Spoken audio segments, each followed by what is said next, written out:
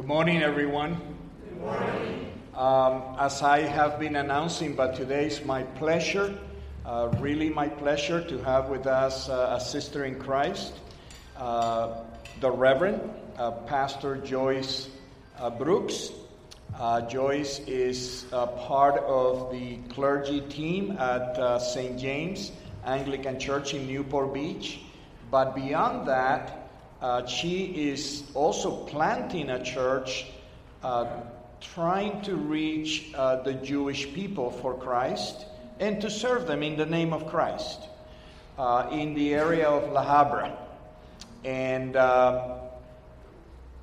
we know each other for many years. I was at both her ordinations to the diaconate and the priesthood. Probably presented you at one of them. I probably did. But in a conversation we were having one time at a meeting of a number of clergy of our deanery, it came up that sometimes so much the focus of the church, whether intentional or unintentional, and I believe it's more unintentional, is toward married couples.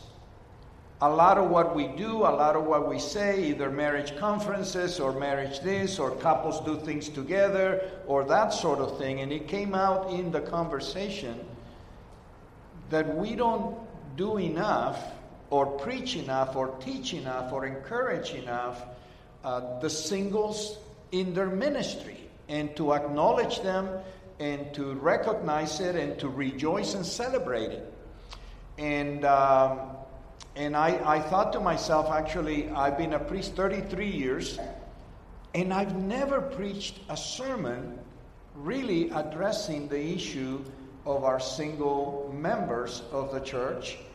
And I thought, who better to do this than Joyce? And she'll tell you more about her life. But I approached her, and immediately she said, yep, I'll be there. Just give me the date, and I'll be there. And so it is my pleasure today to have my friend Joyce, Pastor Joyce Brooks, with us, and I'll let her lead you in prayer, and let's allow the Lord to speak to us through her. Thank you for being here. Thank you. Thank you for inviting me. Let's pray. Dear Lord God, we thank you for bringing us together to worship you. And we thank you for your word. And we thank you for this opportunity to meditate on your word. And Lord, I pray that every word I say would be of you, and I pray that you would enable each one here to receive the words you have for them. And all this we lift up in Jesus' name. Amen. Amen. You may be seated. When I was in my mid-20s, I remember someone making the observation that the books written to help Christians survive as singles were written by married people. The authors may have married later in life, but nevertheless, the How to Be a Victorious Christian Single books seem to have been written by people who had made it through their single phase and had now safely arrived at marital bliss. Well, today that's not the case. I'm 56 years old and I've never been married. Now, it's not that I never wanted to be married. As a child, I assumed I would, and I dreamed about my wedding. But as time went on, I found I did not seem to be able to find a man that I was interested in marrying. I dated some in college, but sensed I wasn't ready to get married. I dated a bit more in graduate school, but often found that the men I went out with were less interested in serving God than I was. And by that time, those men who were sold out for God were already married. Now, if getting married had been a priority for me, I did have one or two opportunities to do so. But in the end, marriage just did not seem right for me. And about 20 years ago, I sensed God telling me that he had called me to serve him as a single woman. And so I no longer look for a husband, and I do not encourage anyone who may show me any romantic interest. I'm enjoying the Lord God of hosts as my husband, and I feel free to focus my energies on serving him. Of course, all of us start out as singles. Most of us choose to get married. Some of us make a conscious choice to remain single. Some of us stay single because of circumstances. And many who have been married become single again. But no matter whether we are married or single again, God calls all of us to love him first and foremost. You may recall that Jesus once was asked what the most important commandment was, and in response he recited the Shema. It's the fundamental statement of Hebrew faith found in Deuteronomy chapter 6. Jesus said, the most important is, Hear, O Israel, the Lord our God, the Lord is one. And you shall love the Lord your God with all your heart, and with all your soul, and with all your mind, and with all your strength. Now, we could reflect on what that looks like for an entire weekend. But one way to love God with all your heart and soul and mind and strength is to intentionally choose to remain unmarried so that you can focus your attention on loving and serving God. The Apostle Paul talked about this in 1 Corinthians chapter 7. There he makes it clear that he is single and he likes it that way. He even says, I wish that all were as I myself am. For one thing, Paul says, marriage is hard. Those who marry will have worldly troubles, and I would spare you that, he says. On the other hand, if sex is really important to you, then go ahead and get married. For it is better to marry than to burn with passion, Paul says. And if you do marry, you have not sinned. Now, Paul makes a point of saying that his counsel to remain single is his own opinion. He's not giving a commandment from the Lord. Yet, he says, I give my judgment as one who by the Lord's mercy is trustworthy. I think that I, too, have the Spirit of God. But Paul gives yet another reason for advising the Corinthian Christians to refrain from marriage. He says, I want you to be free from anxieties. The unmarried man is anxious about the things of the Lord, how to please the Lord. But the married man is anxious about worldly things, how to please his wife, and his interests are divided. And the unmarried or betrothed woman is anxious about the things of the Lord, how to be holy in body and spirit. But the married woman is anxious about worldly things, how to please her husband. So, Paul says, in his opinion, it is easier for an unmarried man to focus their attention on pleasing the Lord. Unlike married men, they do not have the distraction of making their wife happy. And the unmarried woman can dedicate herself to the Lord in body and spirit. A wife has to spend time and energy looking after her husband, but a single woman can devote herself to God. Paul goes on to say, I say this to you for your own benefit, not to lay any restraint upon you, but to promote good order and to secure your undivided devotion to the Lord. Let me say that last part again. I say this for your own benefit, to secure your undivided devotion to the Lord. Yet Paul acknowledges that the single life is not for everyone. He does say each one has his own gift from God, one of one kind and one of another. And yet, as we look at Scripture and Christian history, we do see God calling gifted, select men and women to serve him as celibate individuals. God gives some the grace to forego marriage so they can give undivided devotion to the Lord. The rabbis suggest that Joshua may have been an unmarried man. You may recall that Joshua was Moses' assistant and protege who, after Moses died, led the people of Israel into the promised land. In Exodus 33, we read that after the golden calf fiasco, Moses would pitch the tent of meeting outside the camp, and it was in that tent of meeting where the Lord would speak to Moses face to face. Moses would come and go from the camp to the tent and back, but Scripture says his assistant Joshua, the son of Nun, would not depart from the tent. So Joshua stayed in the tent of meeting. That suggests that Moses had no wife or children to go and spend the evening with. Furthermore, the Hebrew word used to describe Joshua in this passage could mean either young man or unmarried man.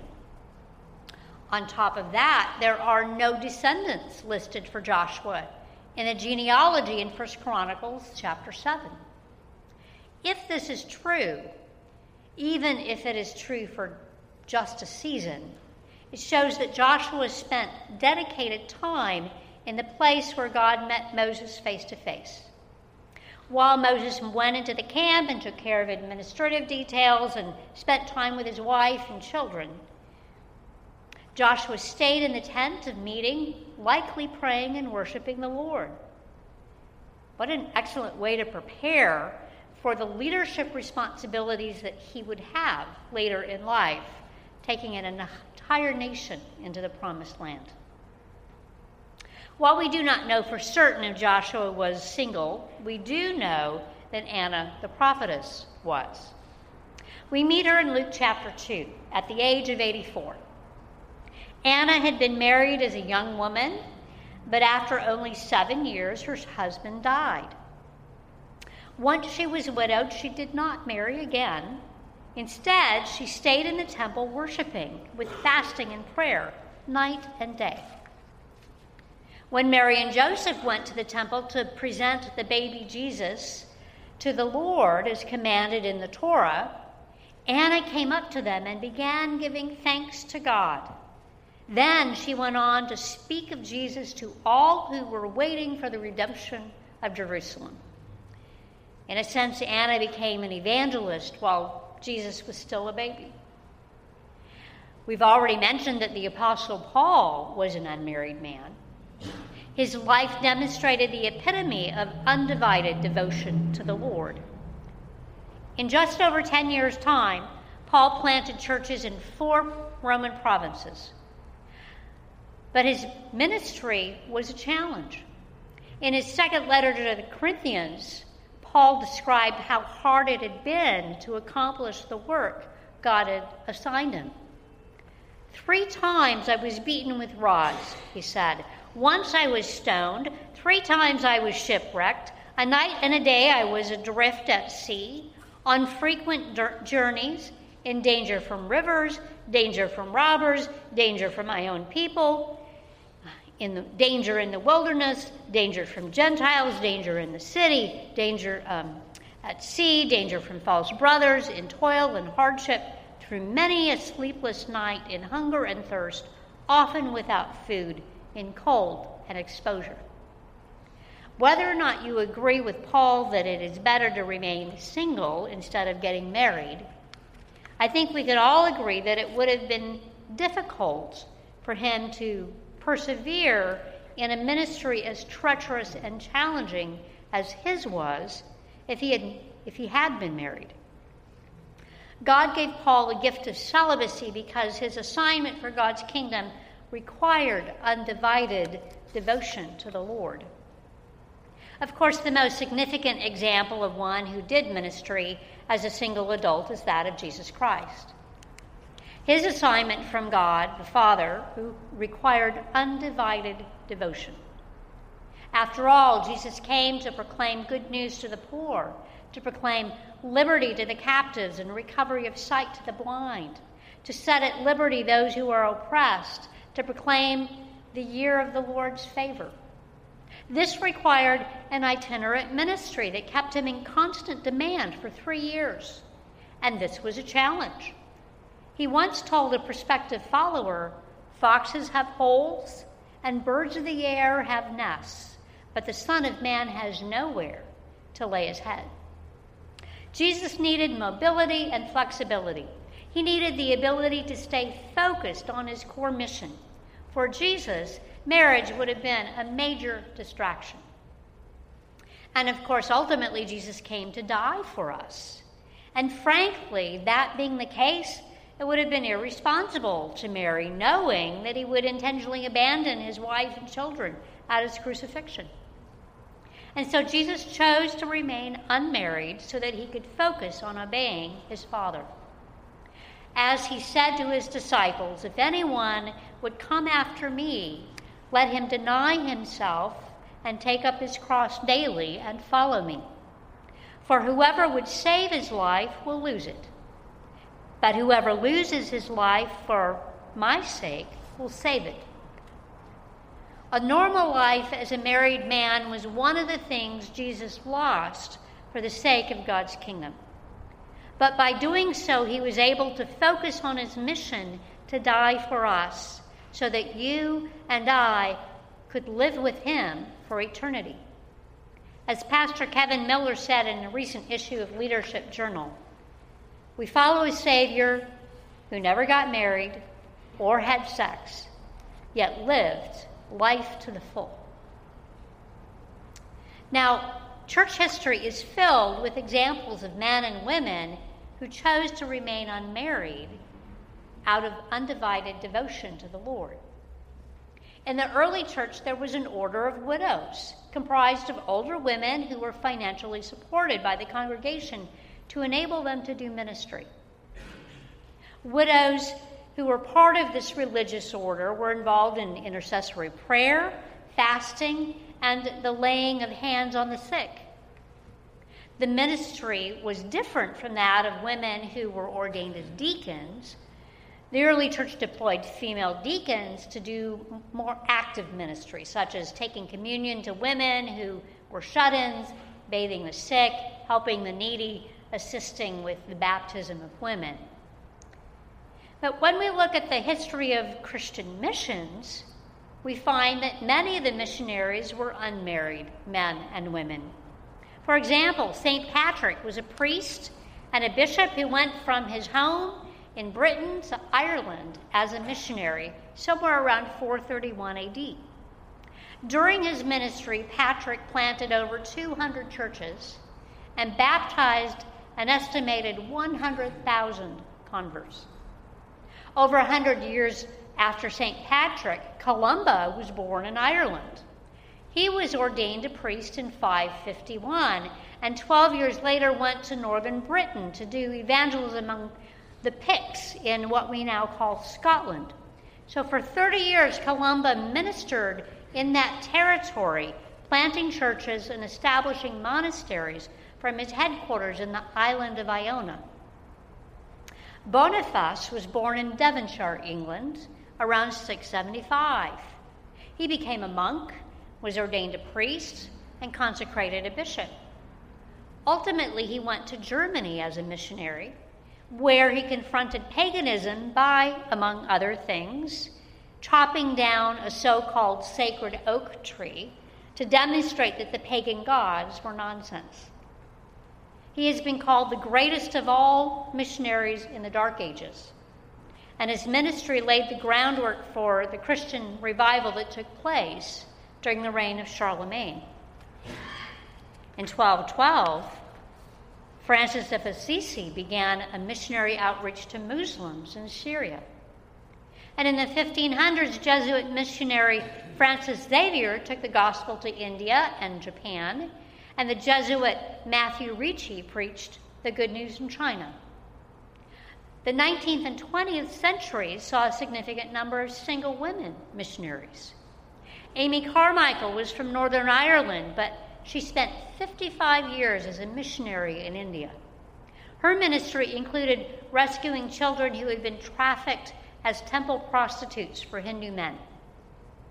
12 years after she began that rescue ministry, she was taking care of 130 children, and hundreds more were rescued, educated, and provided for in the decades to come.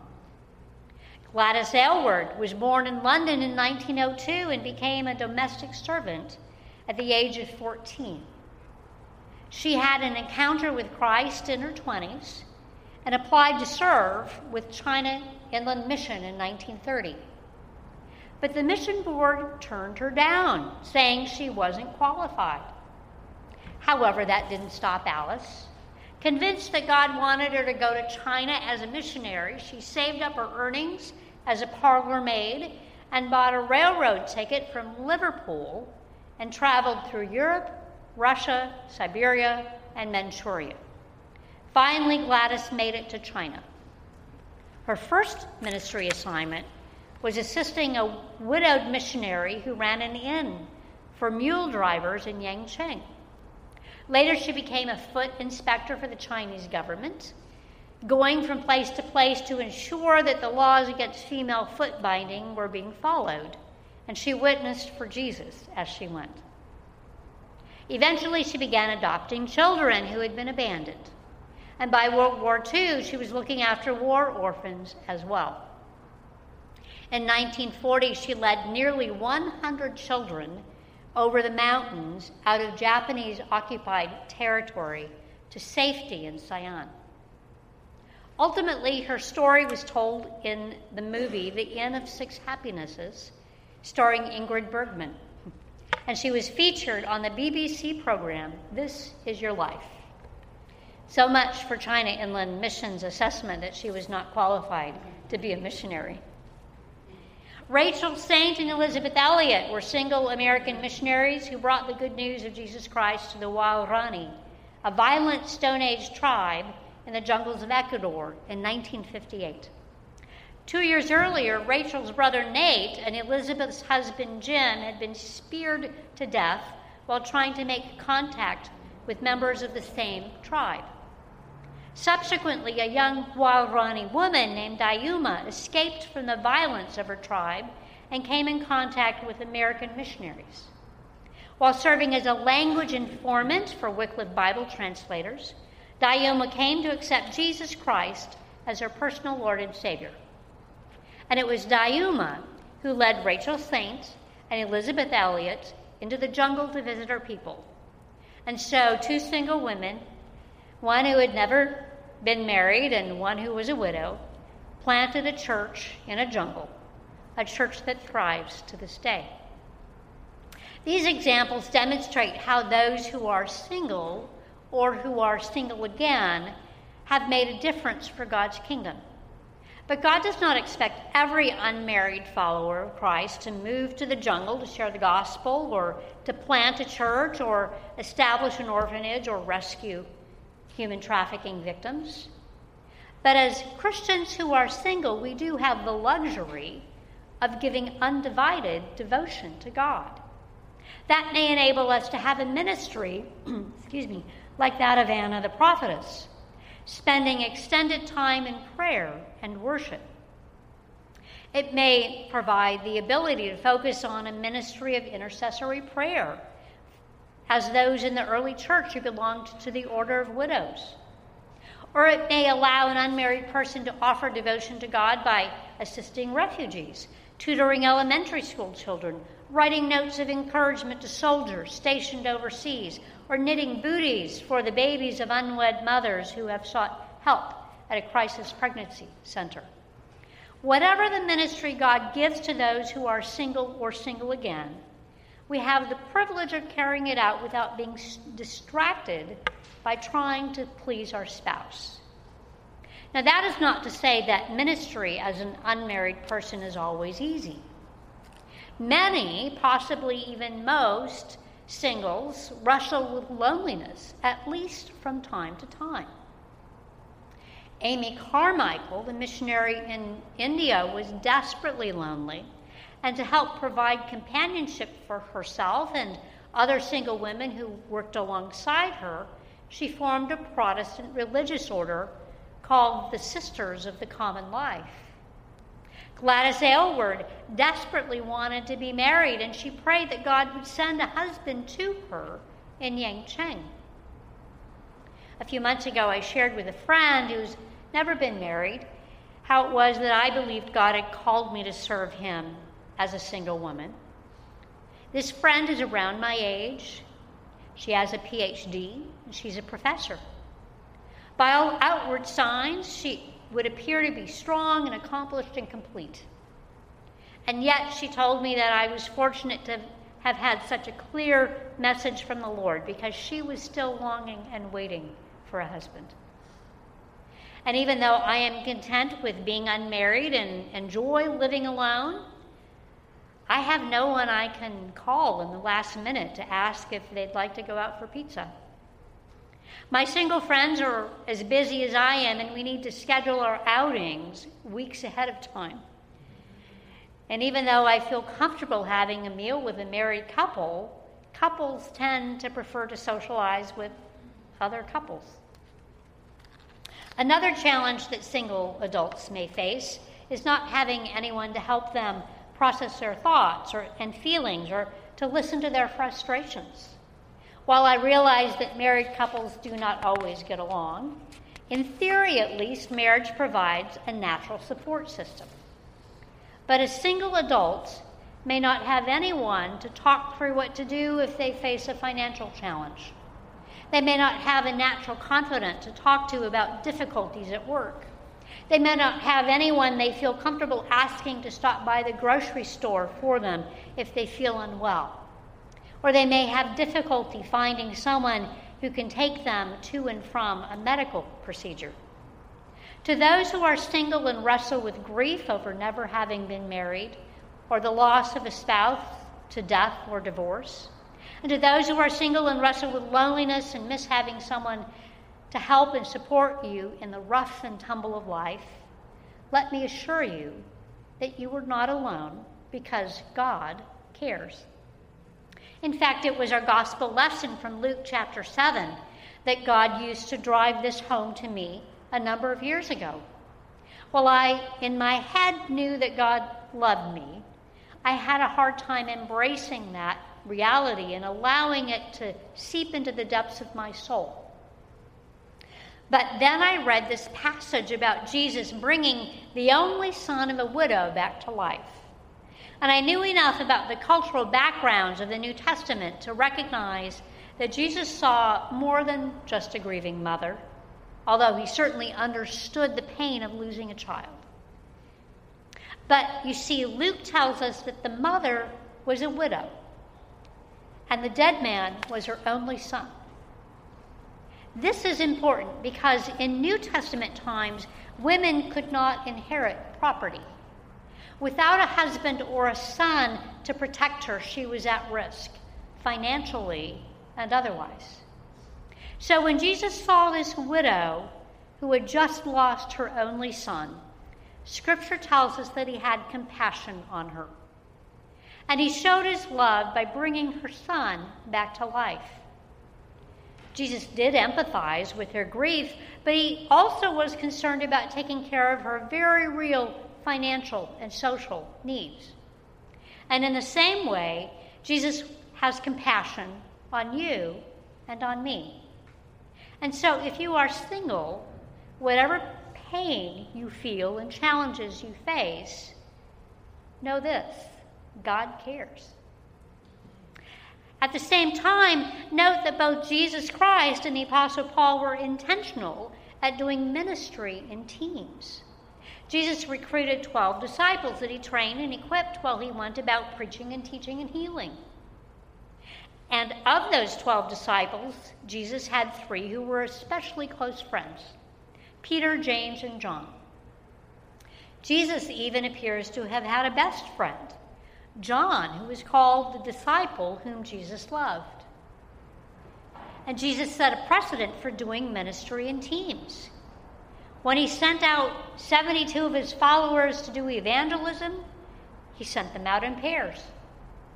Paul followed this pattern as well. When he went on his first missionary journey, he went with Barnabas as directed by the Holy Spirit. On his second missionary journey, Paul took Silas as his ministry partner and recruited others such as Timothy and Luke along the way. So you see, God's intention is not that we do ministry on our own, but that we do it as part of a team. And so if you are single and God calls you to a ministry, I encourage you to follow Jesus' example and find a ministry partner. Now, to those of you who are married, I remind you of this. all those who love Jesus Christ are sons and daughters of God the Father. The Father predestined all of us for adoption as his children through Jesus Christ. Whether we are married or single, we are all members of the household of God. We are brothers and sisters in Christ, and our Heavenly Father expects us to get along. Jesus' prayer the night before he died was that we would all be one, even as he and the Father were one. And Paul instructed the church in Galatia to bear one another's burdens and to not grow weary in doing good. And he went on to say, as we have opportunity, do good to everyone, and especially to those who are of the household of faith. So, if God has called you to serve him as a married person, then I encourage you to not overlook your single brothers and sisters. Don't forget them. Don't take them for granted. Listen to their pains, their hurts, their longings, their fears. Affirm them.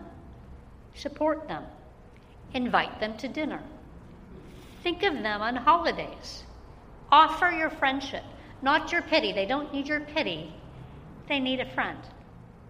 Embrace them as members of the family of God. Empower them to do ministry. Welcome them as part of your ministry team or offer to become their ministry partner. Recognize and celebrate what they do for God's glory. Because singles in God's kingdom have a high and noble calling. They have this special gift from God, which allows them the privilege of offering undivided devotion to the Lord. Amen. Amen.